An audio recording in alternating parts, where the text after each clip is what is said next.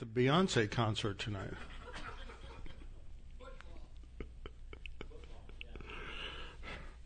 No, I don't think anybody in this congregation is going to go to a football game tonight. Watch the unpatriots. Since they don't stand for the flag, I don't think any of our people are going to put up with it. So they're more likely to be at the Beyonce concert. Okay, basic two announcements are the men's camp out October the 14th, which is coming up in about 3 weeks. And then the December 11th church Christmas luncheon after church that Sunday. Trust in the Lord with all your heart and lean not on your own understanding. In all your ways acknowledge Him, and He will direct your paths. They that wait upon the Lord shall renew their strength. They shall mount up with wings as eagles. They shall run and not grow weary. They shall walk and not faint. Fear thou not, for I am with thee. Be not dismayed, for I am thy God. I will strengthen thee, yea, I will help thee. Yea, I will uphold thee with the right hand of my righteousness. Be anxious for nothing, but in everything by prayer and supplication with thanksgiving, let your requests be made known unto God. And the peace of God, which surpasses all comprehension, shall defend your hearts and minds in Christ Jesus. Thou wilt keep him in perfect peace, whose mind is stayed on thee, because he trusteth in thee. For the grass withers and the flower fades, but the word of our God shall stand forever. Before we get started, we'll have a few moments of silent prayer to make sure that we are in right relationship with the Lord and ready to study the Word and to grow spiritually. So after a few moments of silent prayer, then I will open in prayer. Let's pray.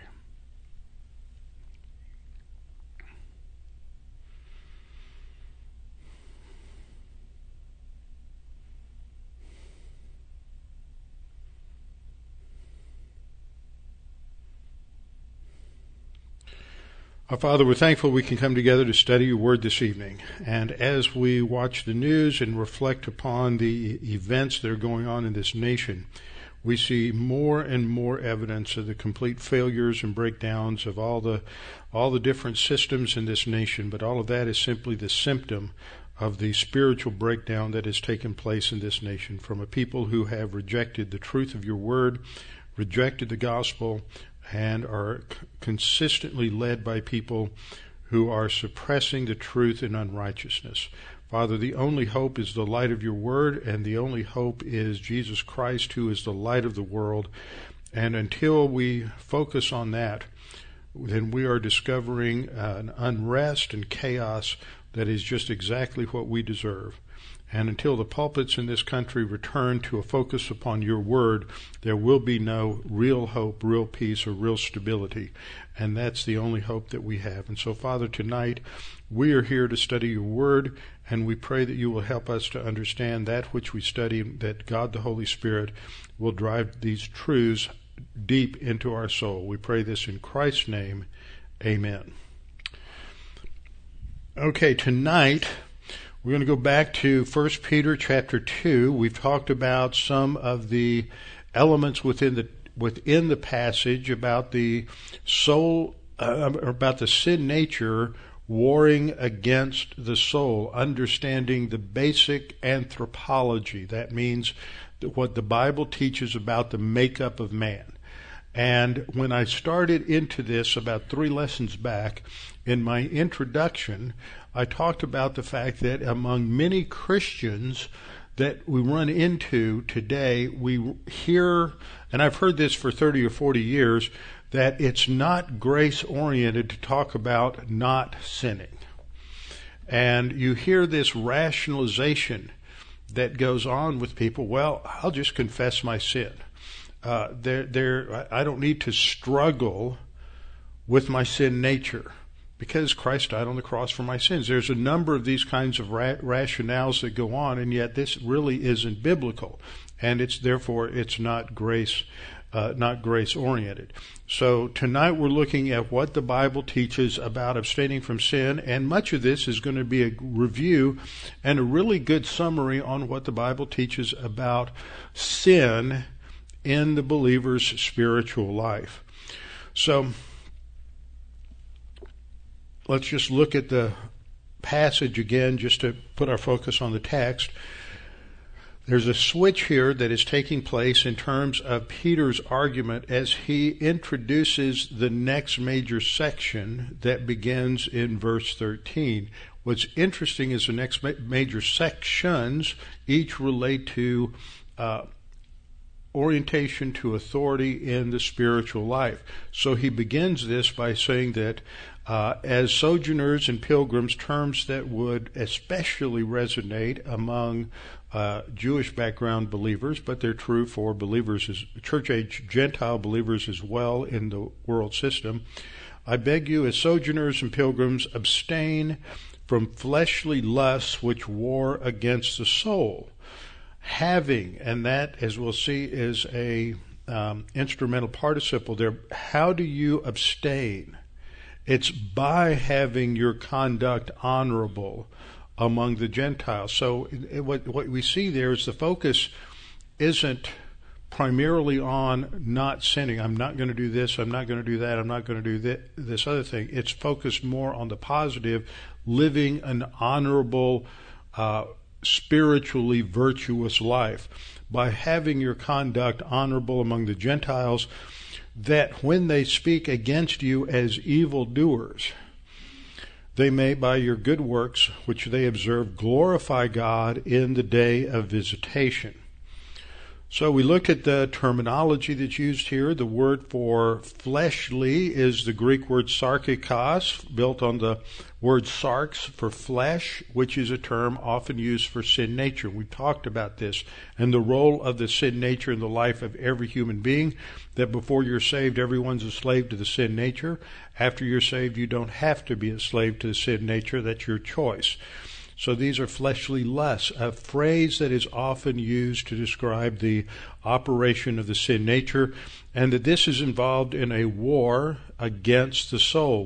This is part of spiritual warfare. The three enemies of the Christian life are the flesh, the world, and the devil. And so we fight in each of these areas, but the only arena where we engage in active spiritual combat is in the arena where we're fighting against our sin nature. In the world system, it's passive. We avoid being influenced by the sin nature. And in the area of demonism, we are to resist the devil and let God deal with those things that are taking place in the invisible realm. So there is a war, and this clearly shows that the sin nature is distinct from the soul because it wars against the soul. That is a summary of the immaterial nature of the believer. We talked about trichotomy last week, that we are composed of body, soul, and spirit, and the immaterial part is this close connection between the immaterial soul, which enables us to interact with the world around us, to think, to reason, our mentality, the self-consciousness, our ethics, morality flowing out of a conscience. And our volition, this is the soul. But we have a human spirit when we're regenerated that enables the elements of the soul to interact with God. So we had this diagram where we have the physical or material brain that works via an immaterial entity known as the soul, made up of these four elements, the self-consciousness, mentality, conscience, and volition. But there is something external, that is the sin nature, that inflames the passions of the soul. So that's the intersection that takes place there. And before you're saved, that's all you have is this sin nature and sin nature control. Afterwards, you have a choice. But often, because of the power of the sin nature, even though it's broken, we don't feel like we have a choice. We have to learn that we have a volition and we have to choose how we respond. You don't have to have anger. You don't have to gossip. You don't have to react to the world on the basis of the sin nature. You can choose and should choose to walk by the Spirit. So negative volition gives the sin nature control, and then we're walking in darkness. We're walking according to the flesh. And the sin nature seeks to control all of the aspects of the soul. So this is warfare that we're talking about here. Now, that introduces us to understanding that there's this conflict that has to be dealt with. And here we have a diagram of the sin nature. And the sin nature is driven internally by the fact that we are totally self-oriented. And so these desires that we have, that we call the lust patterns, are designed to feed the self, feed what we think will make us happy. That's the core driving mechanism of the sin nature. It's all about me. But the sin nature has two areas of operation. The upper one we call human good, because the sin nature can produce morality. According to the Bible, everybody's born spiritually dead. And because they're spiritually dead, they operate only on the sin nature, but they do relatively good things. They can produce very moral religious systems. And ultimately they will break down into the categories of the works of the flesh, because that's the nature of religion. That's what Paul talks about in Romans chapter 7. As much as he's trying to do the right thing, because he didn't understand at that point the role of the Holy Spirit, the end result was that he didn't do what he wanted to do, and he did what he didn't want to do, and the result was always some sort of sin that becomes manifest. The other area is the area of weakness, where we produce personal sins. Both are products of the sin nature. Both are the result of corruption. And we tend to trend in one of two directions, and everybody here tends to either trend towards asceticism and legalism, or you go in the opposite direction towards licentiousness. And this is always a problem. Asceticism is the idea that if I give up something, if I limit the enjoyment of the pleasures of physical life, food, friendship, society, friends, if I somehow give that up, that impresses God. And that was, of course, manifested in the early church in forms such as monasticism, where if I just leave the world and go live either in a closed community or in an isolation as a hermit. You had hermit monastics, then you had the pillar saints. These were the ones who said, well, I'll be really holy, I'll go live for the next 6 months or year or 2 years on top of a pillar.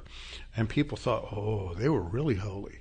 And so they would come out and they would watch them, and it bordered on some sort of worship. They would preach, but it's all based on this kind of legalism and asceticism, and it's a moral degeneracy. We see the same thing manifested in the Pharisees. They were very moral. They were very religious. They prayed 7 times a day. They went to temple. They did all of these things, memorized the Torah, but they were morally degenerate. This is why Jesus announces these curses on them in Matthew chapter 23. Then on the other end, we have the immoral degenerates. We can pretty much picture them. Those are the easy ones for people to think of. We can think of those who are sexually perverted, those who are licentious, and this is the idea that I just do whatever I want to do. And when it comes across into Christianity, it's that, well, Christ paid for my sins, so now I can just do what I want to do. Licentiousness is I have a license to sin. Lasciviousness is another word emphasizing just the sensual pleasures. And antinomianism, there's no real moral, ethical law. I just do whatever makes me happy. Okay, that leads to immoral degeneracy.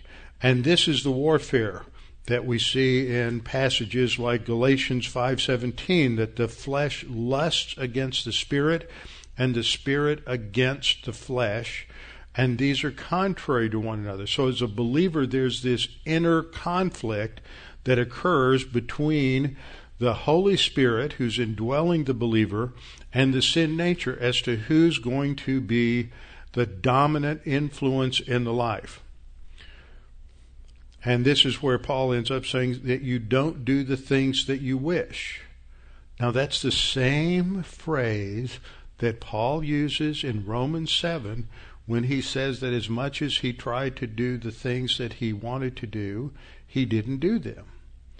And it shows that when you're not walking by the Spirit, no matter how much you try to be good, you try to be perfect, you try to please God, it ultimately is going to manifest itself in the works of the flesh, because that's all that's in control. So we have this command in 1 Peter 2:11 to abstain from fleshly lusts. We'll see this word again, and it's a present middle infinitive. It's an infinitive of purpose. I beg you to, or actually completes the verb, to beg you to do something. And because it's in the middle voice, in that voice, it has the idea of keeping away from something, abstaining from something, or refraining from something. This was popularized in an anti-drug campaign back in the 80s called Just Say No. I mean, that's basically what it is for the Christian life. Just say no by the power of the Holy Spirit. You can't just do it on your own.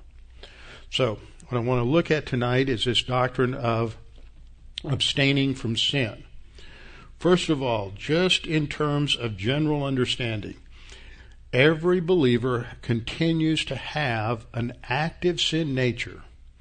And I want to add, it is just as active in every category as it was before you were saved. Regeneration doesn't minimize your sinfulness. It doesn't minimize your potential to sin. Now, there's a view out there in Reformed theology that if you're really saved, you won't commit certain sins, or you won't do it as much, or there's some kind of difference, because you can't be quite as bad when you're saved as you could when you weren't saved. And they look at regeneration not as the addition of some new element to your life, that something is given birth to, but that your sin nature is somehow limited. So every believer continues to have an active sin nature. Numerous passages warn about continuing in sin. These passages become meaningless if a believer can't live just like an unbeliever. I mean, I think that's one of the great arguments against lordship salvation, is that they think that these passages are warning passages against those who think they're believers. Okay, they've made a profession of faith, but Paul is talking to those who are actually believers and telling them to stop doing certain things because they continue to live just like they did when they were unsaved. This is what happens to the Corinthians. And just like a lot of Christians today, they hear the gospel, they get saved, but they just continue living like they did before because they get no information about the spiritual life. They're never taught anything about the spiritual life. And without the truth of God's word to tell them what God's provided for them in Christ and by the Holy Spirit, they're just going to continue in the default mode they've been in for all of their previous life.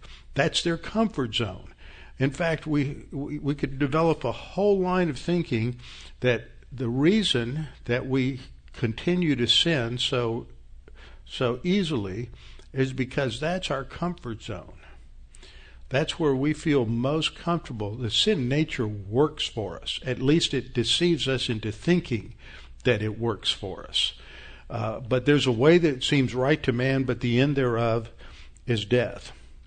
So you have these numerous passages that continue to warn every believer about sin, which tells us that sin is just as much a problem for every believer whether they are walking by the Spirit or not, whether they're young, whether they're old, sin is always the battle. And you have these, I've just listed some of these passages here. The whole section of Romans chapter 6 through 8, Romans 13:14, Galatians 5:16 to 27, Ephesians 4:22, and much of Ephesians 4 and 5 as well, Colossians 3:5 through 10, and 1 John 1:10 through 2:2 all emphasize this. We'll look at a number of those passages as we go through these points tonight. Now, in the second point, also by way of general introduction and understanding background on this, there are two extreme positions that developed in the early years of Christianity to deal with sin after a person's saved. This is one of the great problems in theology and in church and in Christianity, is what do you do about sin after you're saved? And if you don't understand grace and you don't understand cleansing, then there's all kinds of problems that enter in. In the early church, you had well, I'll get into that in just a minute. The one extreme, that is the licentious position, is the idea that, well, sin's paid for, so it doesn't really matter if I go out and commit all these sins or not, because they're paid for. So if they're paid for, what does it matter? And Paul addresses this in Romans 6:1 when he asks the rhetorical question, well, what then shall we say? Shall we continue in sin that grace may abound? Well, if I got this much grace with the sin I've already committed, then I'll just go commit a lot more sins and I'll get even more grace. And he completely rejects that in his answer. No, and he uses the strongest way possible to deny that. So licentiousness is one, and notice they fit the trends of the sin nature. And the other is legalism, that the way to deal with Christians who are sinful is you put them under some sort of rigorous system, code of ethics that will prevent them from sinning. This is what happened under the Mosaic law under the Pharisees. When Israelites came back from the captivity in 538, they began to think about, well, we disobeyed God, we got into idolatry, so what can we do to prevent future idolatry? Well, we have to get everybody to obey the law. Well, there's 613 commandments in the law, and so in order to protect those 613 commandments from being violated, let's build a fence. And you find this language over and over again in the Mishnah and in the Talmud. Let's build a fence around those 613 commandments, so that each commandment had a series of secondary commandments built around it to prevent breaking that law. For example, in the law related to the prohibition not to boil a calf in its mother's milk. Now, that's not a problem for us, but that apparently was done in the paganism in Baal worship, is that you would boil a calf in its mother's milk. That was part of the pagan worship. And so that's prohibited in the Mosaic law. Well, the way that's applied in order to keep a person from doing that is that they prohibited mixing dairy and beef.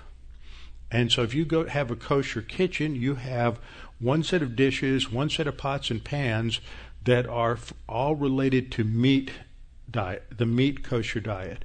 And you have another set that's all related to dairy. One of the hotels where we've stayed in Israel before has a dairy kitchen. And so when you go downstairs and you eat, there's no beef. It's a dairy kitchen. You have pasta, you can have fish, but that's it. No meat, no chicken, no beef. Then, if you go to room service and you call down and you can order a hamburger, but you're ordering from another kitchen.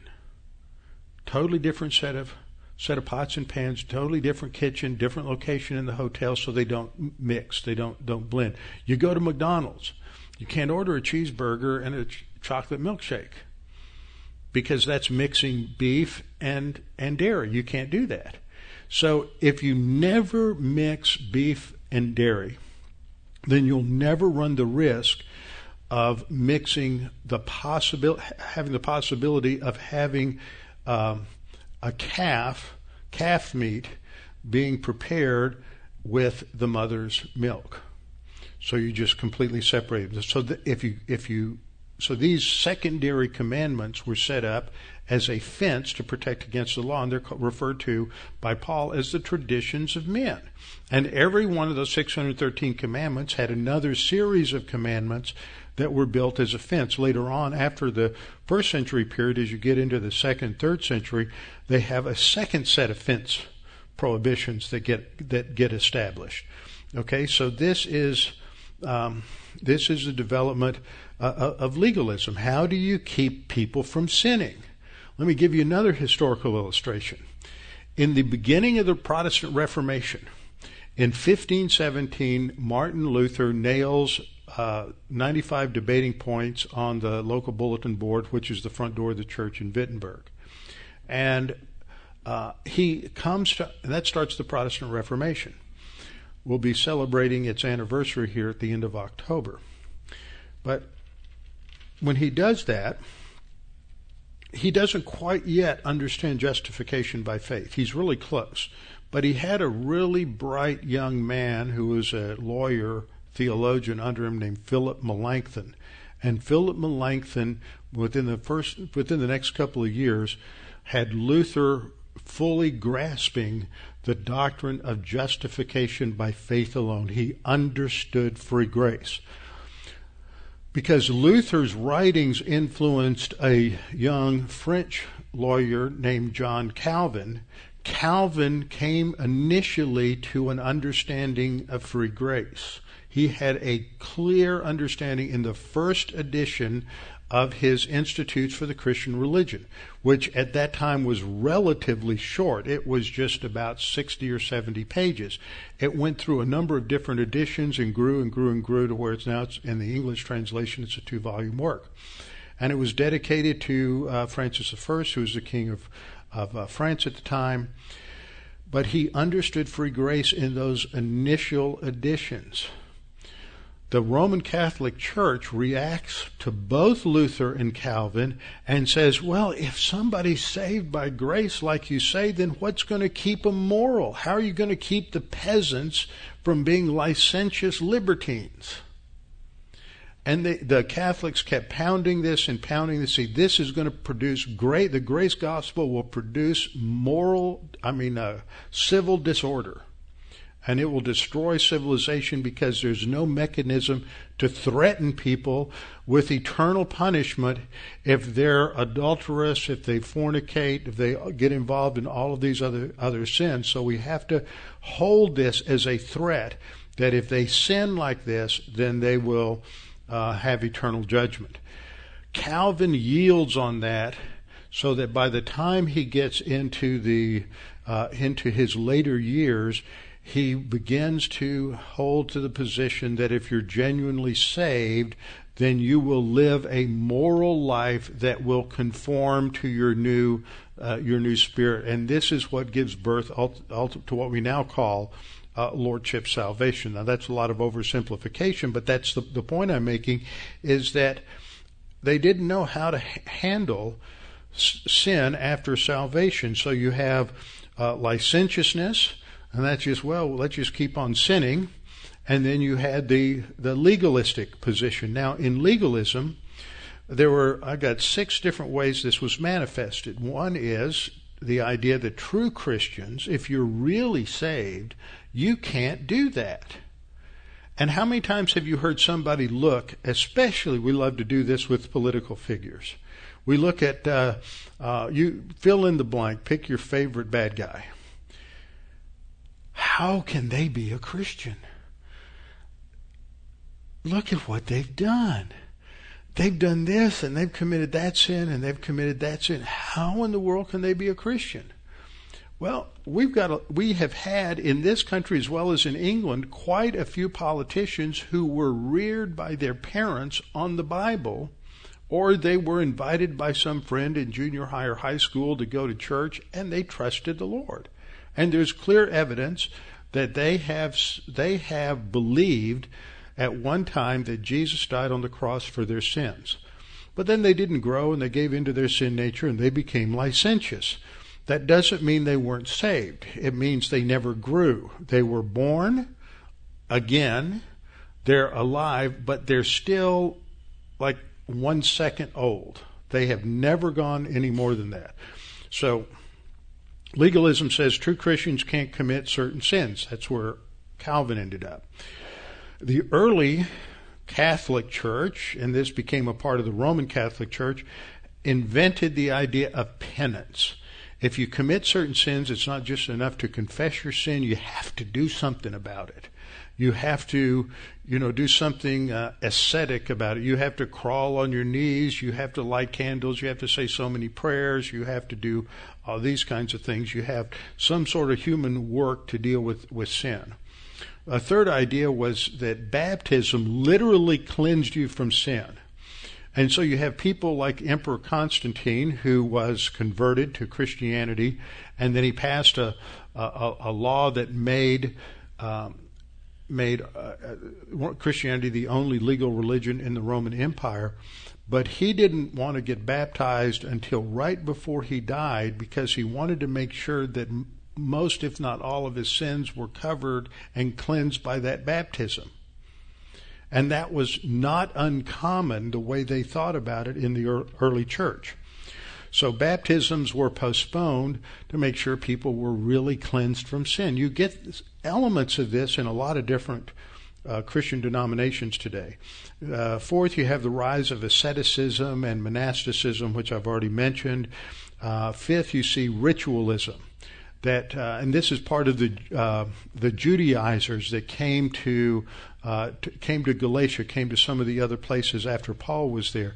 That you're never going to make it. You're never going to be able to deal with sin unless you're circumcised, unless you apply the Mosaic law and you observe the Sabbath and all of these other rituals that were part of the Mosaic law. So they have rituals. You have rituals in the Roman Catholic Church, not only penance, candlelight, all of these other things are all part of a ritual approach to cleansing from sin. And then, of course, the sixth, which is the big way to deal with personal sin in the believer's life, is to threaten them with the loss of their salvation. That is the Arminian solution, is if you keep sinning like that, you're going to lose your salvation and you can't ever get it back. So this is a denial of eternal security. So those are the two extreme views on how to deal with sin, and notice how they mirror the trends of the sin nature. Third, there's a never-ending battle with the sin nature. We have to recognize that Christians are positionally cleansed and forgiven of all sin at the instant of salvation. And that's a difference between our position in Christ and our ongoing day-to-day experience. We're positionally forgiven, but we have to experience ongoing cleansing and forgiveness through confession of sin. And that's the struggle. We always have this fight with the sin nature. So how do we deal with that? Some people just give up. They just say, well, I'm just not going to confess my sin anymore. I'm just tired of being so self-reflective, and they're always trying to think about what I did that was wrong. I'm just going to give up on that and, let God deal with it however he deals with it. So they make light of the need for confession, and sometimes they just give in and say, well, I've just gotten really comfortable with my favorite sins. So I can't win. So I'm just hope nobody makes a big deal about it. And we all do that in different ways. And we have these blind spots because the sin nature is very comfortable. We find that it works for us. So don't think about somebody else and go, I can't believe they just make light of their sin nature. I don't think there's even the most rigorous legalist avoids that. Because the most rigorous legalist is very comfortable with his arrogance, and he doesn't see it. So we all have this problem. Galatians 5:17 talks about this struggle between the flesh, sin nature, and the spirit. Okay, the fourth point. Scripture is very clear in terms of how we start the Christian life. We hear the gospel. Jesus Christ died on the cross for your sins. Do you believe this? Understanding the basic core of the gospel, Christ died for your sins. If you believe in him, you have eternal life. The result of that is that we're born by the Holy Spirit. Titus 3:5. It's not by works of righteousness which we have done, but according to his mercy he saved us by the washing of regeneration and the renewal by the Holy Spirit. So the Holy Spirit, it regenerates us and makes us a new creature in Christ in the church age. So this is what Paul's talking about in Galatians chapter 3, verses 2 and 3. Now, you might want to turn to Galatians with me, because I'm going to spend a little bit of time talking about Galatians before we move on to some other passages. But in Galatians, the first two chapters deal with understanding the gospel. This was the big problem in Galatia, is that after Paul was there, he was followed by Judaizers who were challenging what he taught. And this is the opening chapter. He's just excoriating the Galatians, and he says, I'm amazed that you turned away so soon from him who called you in the grace of Christ to a different gospel. That is a gospel of a totally different kind, which is not another of the same kind. It wasn't just another way of talking about the gospel. It's a false gospel. He said, but there are some who trouble you and want to pervert the gospel of Christ. And then he said, but even if we or an angel from heaven preach any other gospel to you than that which we have preached, let him be accursed. And twice in this section, he announces his judgment on those who preach another gospel. So chapters 1 and 2 talk about the gospel of grace. It's by faith alone in Christ alone. Galatians 5:16 or 2:16, it's that we're justified not by the works of the law, but by faith in Christ. Judaizers came in and were saying you're justified by the works of the law. So Paul says in Galatians 3, verses 2 and 3, I want to learn this from you. Did you receive the Spirit? That is, when you first got saved and the Holy Spirit came to you and dwelt you, was it as a result of the works of the law or hearing by faith? That is, responding to the gospel. Which was it? Well, the answer is obvious. It was hearing by faith. And then he goes on to say, are you so foolish, having begun by the Spirit, are you now being made perfect or made complete? Are you trying to grow spiritually by the flesh, by the sin nature? So if we translate this, we could say it's having begun by the Holy Spirit, are you now trying to grow spiritually by the sin nature?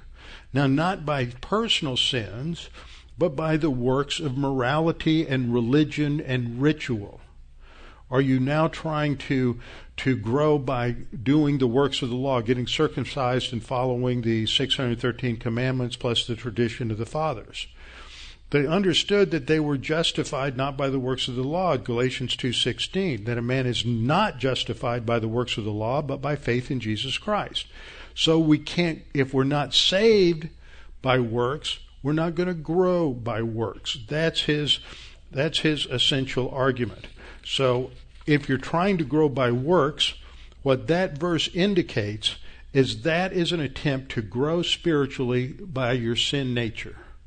You may be very comfortable with it. You're thinking that your morality, going to church every week, taking notes, keeping a doctrinal notebook, all of those things, that somehow that is impressive.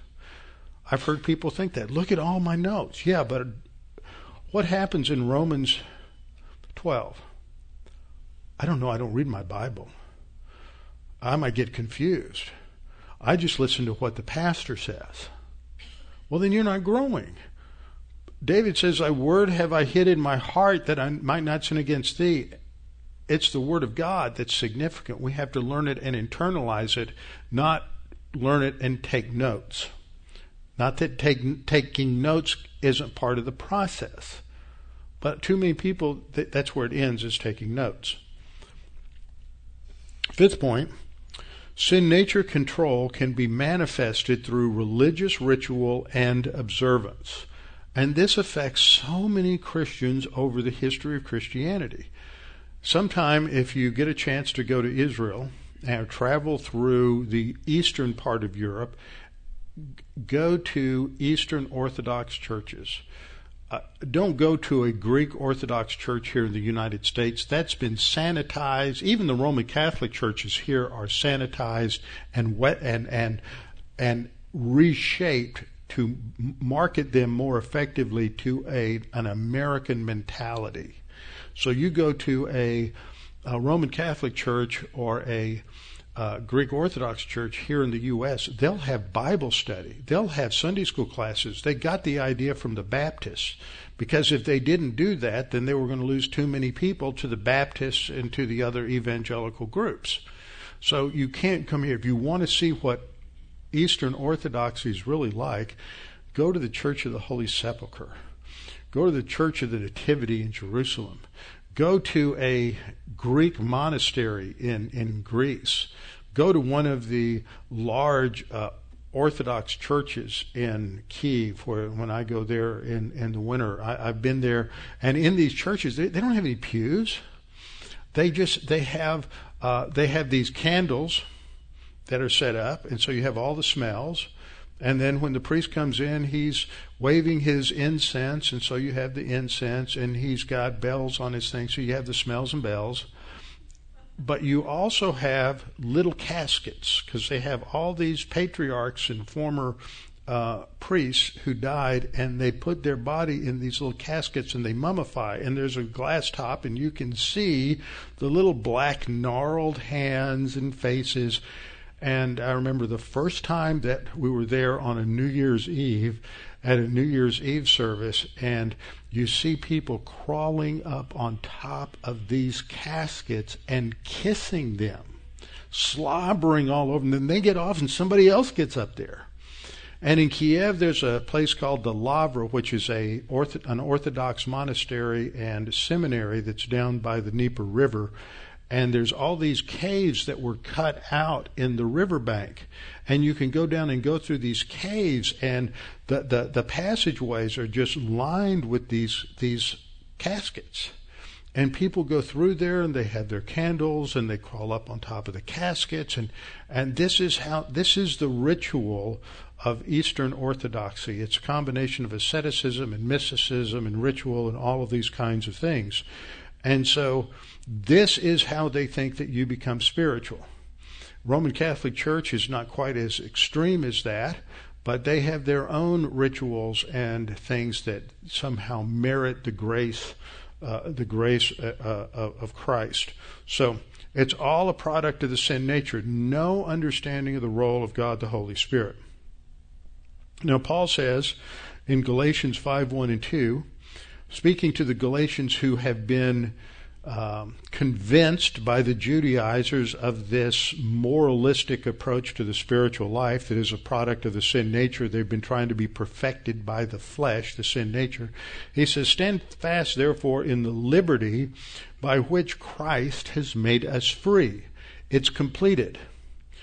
And do not be entangled again with a yoke of bondage. Now, the yoke of bondage, we talked about this in Matthew not long ago. There were two yokes in Pharisaism. There is the yoke that's related to the Shema, that is for children and for women and for everybody that's young, and that is to love the Lord your God with all your heart, soul, mind, and strength. But then once a male entered into his bar mitzvah, then he takes on a second yoke, the yoke of the commandments. And so every Jew, if they're going to experience the blessing of God, they have to take on this yoke of the commandments. That's what Jesus was talking about when he says, take my yoke, for it is light. He's contrasting it to the yoke of the Pharisees. Well, Paul's talking about this same thing here. He says, don't entangle them again under this yoke of bondage, putting them under the Mosaic law. Indeed, he says, I, Paul, say to you that if you become circumcised, which is the sign of the Abrahamic covenant, but it had a different significance in the Mosaic law, and so they were emphasizing this as someone who was a law follower. It says, if you become circumcised, Christ will profit you nothing. And the word there is apphileo, which has the idea of gain or benefit.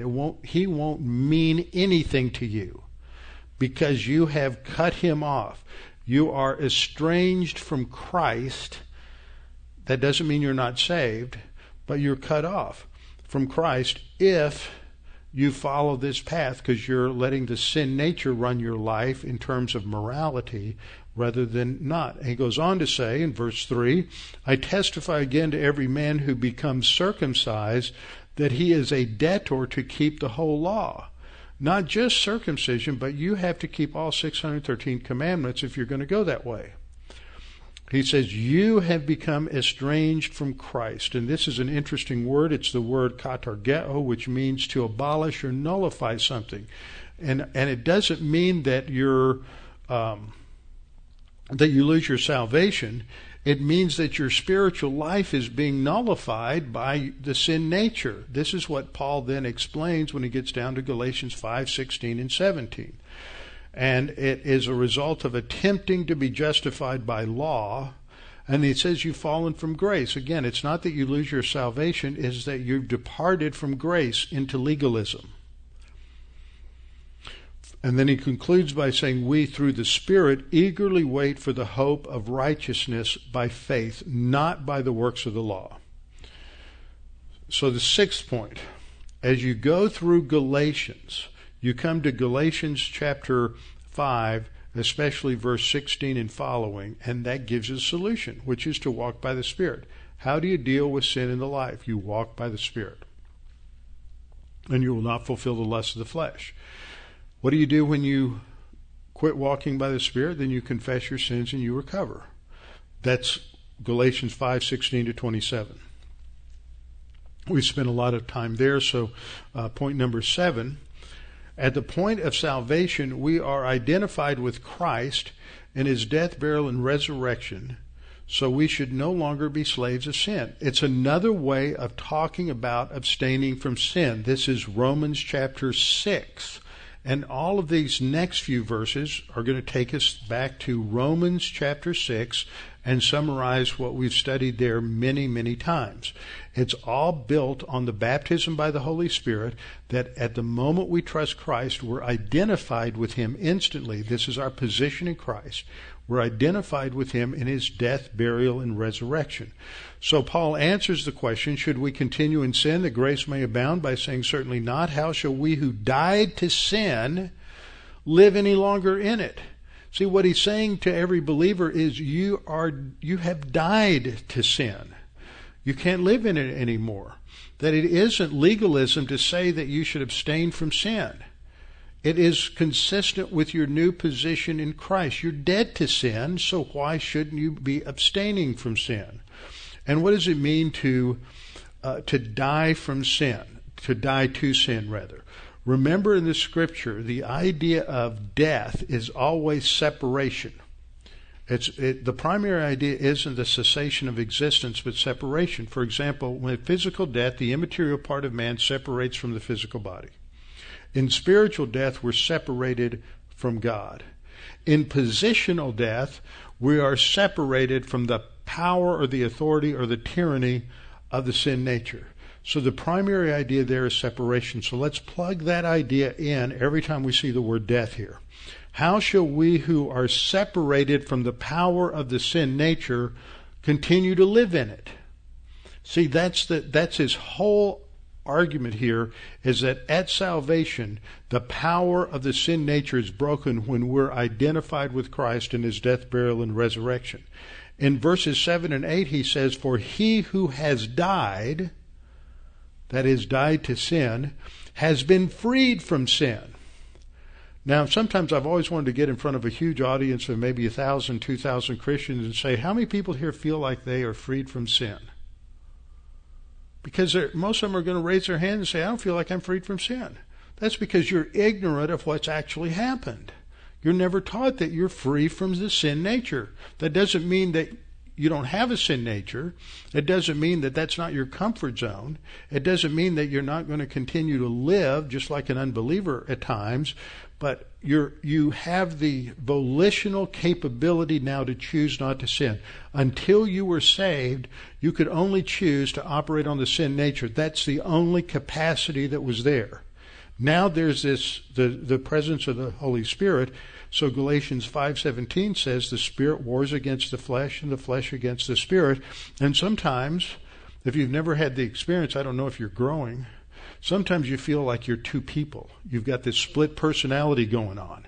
You've got your sin nature who wants to do one thing, and when it's in control, you're like Jekyll. And then when you're walking by the Spirit, you're like Hyde. You go back and forth, or maybe it's the other way around, Dr. Jekyll and Mr. Hyde. So Dr. Jekyll's the good guy and Hyde's the bad guy.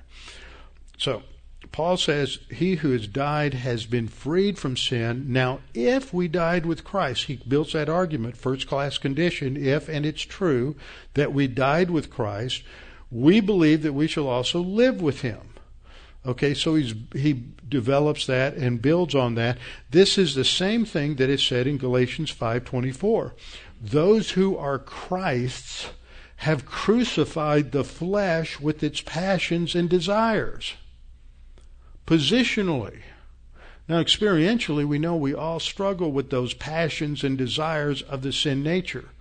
But positionally, it's been crucified. That power has been broken. In Colossians 2:11 and 12, Paul says the same thing. He says, in him you were also circumcised with the circumcision made without hands. Circumcision is the removal of the flesh, the foreskin. That is a depiction of the removal or separation of the power of the sin nature. That's how he describes it, by putting off the body of the sins of the flesh. That's what happens in the baptism by the Holy Spirit, by the circumcision of Christ. It is that relationship with Christ at the instant of salvation that severs the power of the sin nature. So Romans 6:11 then builds on that. It says, likewise, you also reckon, Old English, consider yourselves to be dead.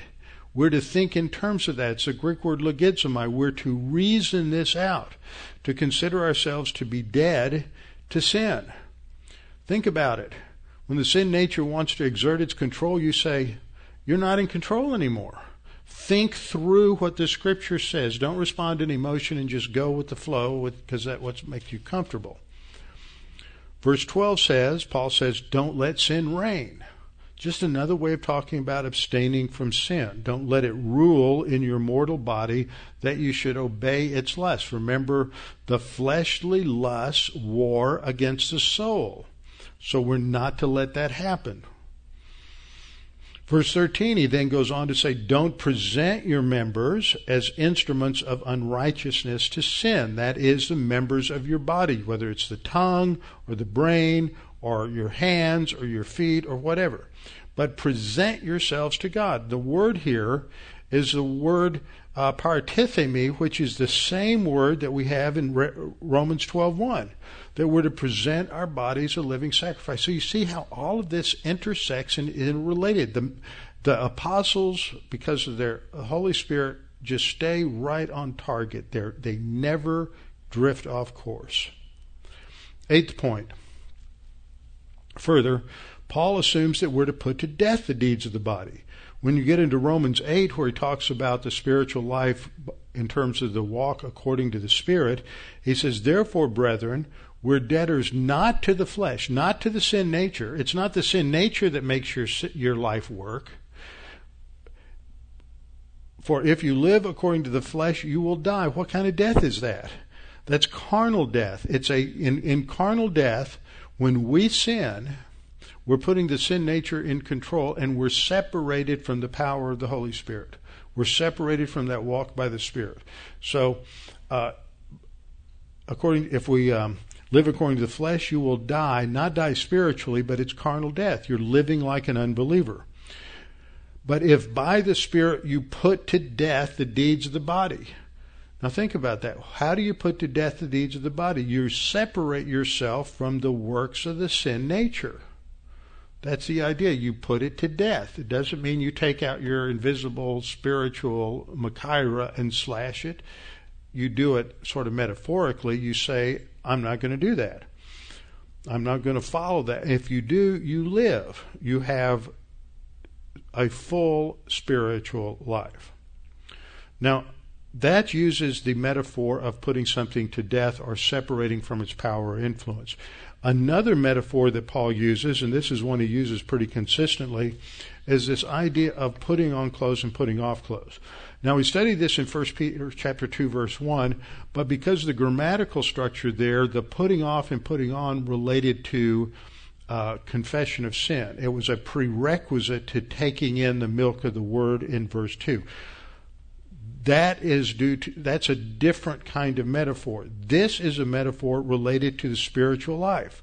It uses that same imagery of taking off one set of clothes and putting on another set of clothes, and he's summarizing it. Now, the problem that we have here is that a lot of people thought that old man and new man related to the sin nature, that the old man was the sin nature, but you never put off your sin nature, not until you die.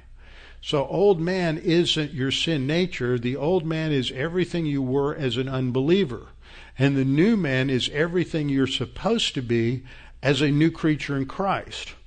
So Paul uses this idea that when we are walking by the Spirit, we're to be taking off and removing these sinful characteristics and sinful traits and sins from our life.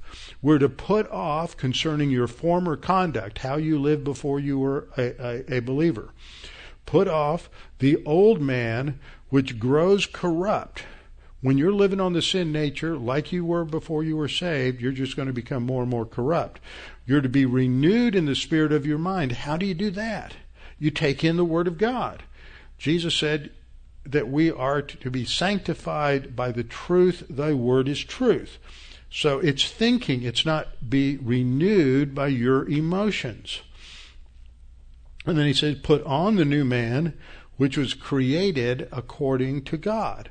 So it uses this imagery that in the process of our spiritual growth, we're removing the old baggage and putting on the new clothes. Same thing in Colossians 3, 5, and 6. Put to death your members which are on the earth. In other words, quit doing these sins, fornication, uncleanness, passion, evil desire, covetousness, which is idolatry. Because of these things, the wrath of God is coming on the sons of disobedience. That's divine discipline. It goes on to say, in which you yourselves once walked when you lived in them. But now you yourselves are to put off all these things. Take off, and it gives you another sin list. That's down to verse 10. So practical guidelines. I want to take about 5 more minutes to wrap it up. Romans 13:14 says to put on the Lord Jesus Christ and make no provision for the flesh to fulfill its lusts. Now this verse has absolutely nothing to do with salvation, nothing to do with justification, and yet one day a young North African, Carthaginian by background, named Augustine, was up in Milan outside of a church, and he thought he heard a voice that said, take up and read, and he picked up his Bible and plopped open to Romans 13:14, and God used this, or he read this wrong, and this was his salvation verse. I've always wanted to do a series on how great people in the history of Christianity got saved by misreading verses that had nothing to do with salvation. It's really interesting. So this was Augustine's salvation verse. Has nothing to do with salvation. It's spiritual life. Put on. It's the same word that we have in those other verses. Put on the Lord Jesus Christ and make no provision for the flesh. That's abstain from sin. That's reckon yourselves dead to sin. Don't fulfill its lust. So what's the idea? Don't put yourself in a position where you're going to fulfill the lusts of the flesh. If you're on a diet, don't fill your freezer up with Bluebell ice cream and chocolate cake. Don't make any provision for the flesh. It just don't. And people do that. They shoot themselves in the foot all the time, and the spiritual life as well as in real life in terms of diets and things like that. Don't make any provision for. Don't put yourself in a position where you know you're going to yield to the sin nature. And the last verse here, abstain from every form of evil in 1 Thessalonians 5:22. It's the same word. It's used here as an imperative. It's also in the middle voice, which means it has that idea of avoiding contact with something. Abstain from, I think one translation says every appearance of evil. That is misleading. It's a Greek word that means kind or form. Abstain from every kind of evil. And by evil, he means sin. Anything that's a product of the sin nature. Now, let's wrap this up by going back to 1 Peter 2:12. We're told to abstain from sin. How do we do it in that context? By having what's translated as honorable conduct. You do it by having good conduct, focusing on the application of Scripture. Having good conduct among the Gentiles. Now, the term Gentiles isn't a term that's used as a synonym for unbelievers. It is a term that is used throughout the New Testament as a term for those who aren't Jews. So this again is showing that Peter is primarily talking to Jewish background believers who are living in the diaspora among pagan Gentiles. And so he's saying when you're out there, have honorable, spiritually virtuous conduct among the pagan Gentiles, so that when they speak against you as evildoers, when they bring you up on false charges or they slander you, they ridicule you, that they may by your good works which they observe. Notice, not by verbal retaliation. You're going to see the same thing a little later on, and women always have a problem with it. When Sarah's the example that's used, she's submissive to Abraham, that by your obedience you will convince your husband. Okay? Peter uses the same idea here, is that when you are reviled and ridiculed by the Gentiles, that your good works which they observe, it's that witness of the life that's convicting, that by your good works which they observe, they'll glorify God in the day of visitation. Now that word honorable, that's a stretch. That's usually related to a different Greek word. This here is just the word kalos, that which is good or noble. So it's just living a good life, an obedient life, walking by the Spirit. Good works are central to the believer's life. We always quote Ephesians 2:8 and 9. For by grace you have been saved through faith, and that not of yourselves, it's the gift of God, not of works, lest any man should boast. And then Paul goes on to say, for we're his workmanship, created in Christ Jesus for good works. Okay?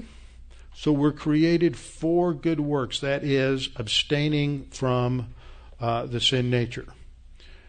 And those good works were prepared by God that we should walk in them. So we are to walk in good works. And the last thing to point out is that these Gentiles here are unbelievers, but the term Gentiles doesn't get us that. It's their rebuking or their reviling of the believers as evildoers. Says that when in the day of visitation, they'll glorify God. What's the day of visitation? Now, there's some who try to argue that this is related to when they hear the gospel. But the term is episcope, which is related to the word episkopos, which is translated bishop or overseer. And it has the idea of when they are called to account before an authority. That's the idea. So they're going to be called to account. So this is a day of judgment. And they'll glorify God because at the final day of judgment, what happens? Every knee shall bow and every tongue confess. That's believer and unbeliever. Now, the unbelievers will go to the lake of fire, but they will glorify God before they go to the lake of fire. And this same phrase is used in Luke 19:44, which is a judgment passage. Okay, so there it's talking about the judgment that comes in AD 70, not knowing the time of your visitation when God's judgment would come. So the point of this section is to introduce what's going to come up in the subsequent verses. and 3 or 4 long sections dealing with submission to unjust authority. But the submission to unjust authority is introduced as this honorable conduct among the Gentiles. That is critical to understand in an era when we have so many people in this country who do not understand why authority orientation is important and necessary. Father, thank you for the opportunity to study these things and to be reminded of your provision for the spiritual life, that we have been separated from the tyranny of the sin nature through the baptism by the Holy Spirit, but we are not to yield to it. We are to consider ourselves dead to the sin nature. We are to abstain from the fleshly lusts that war against the soul. Father, help us to understand this as a priority, a mandate, part of your plan for the spiritual life, that we may press on and go forward. We pray this in Christ's name. Amen.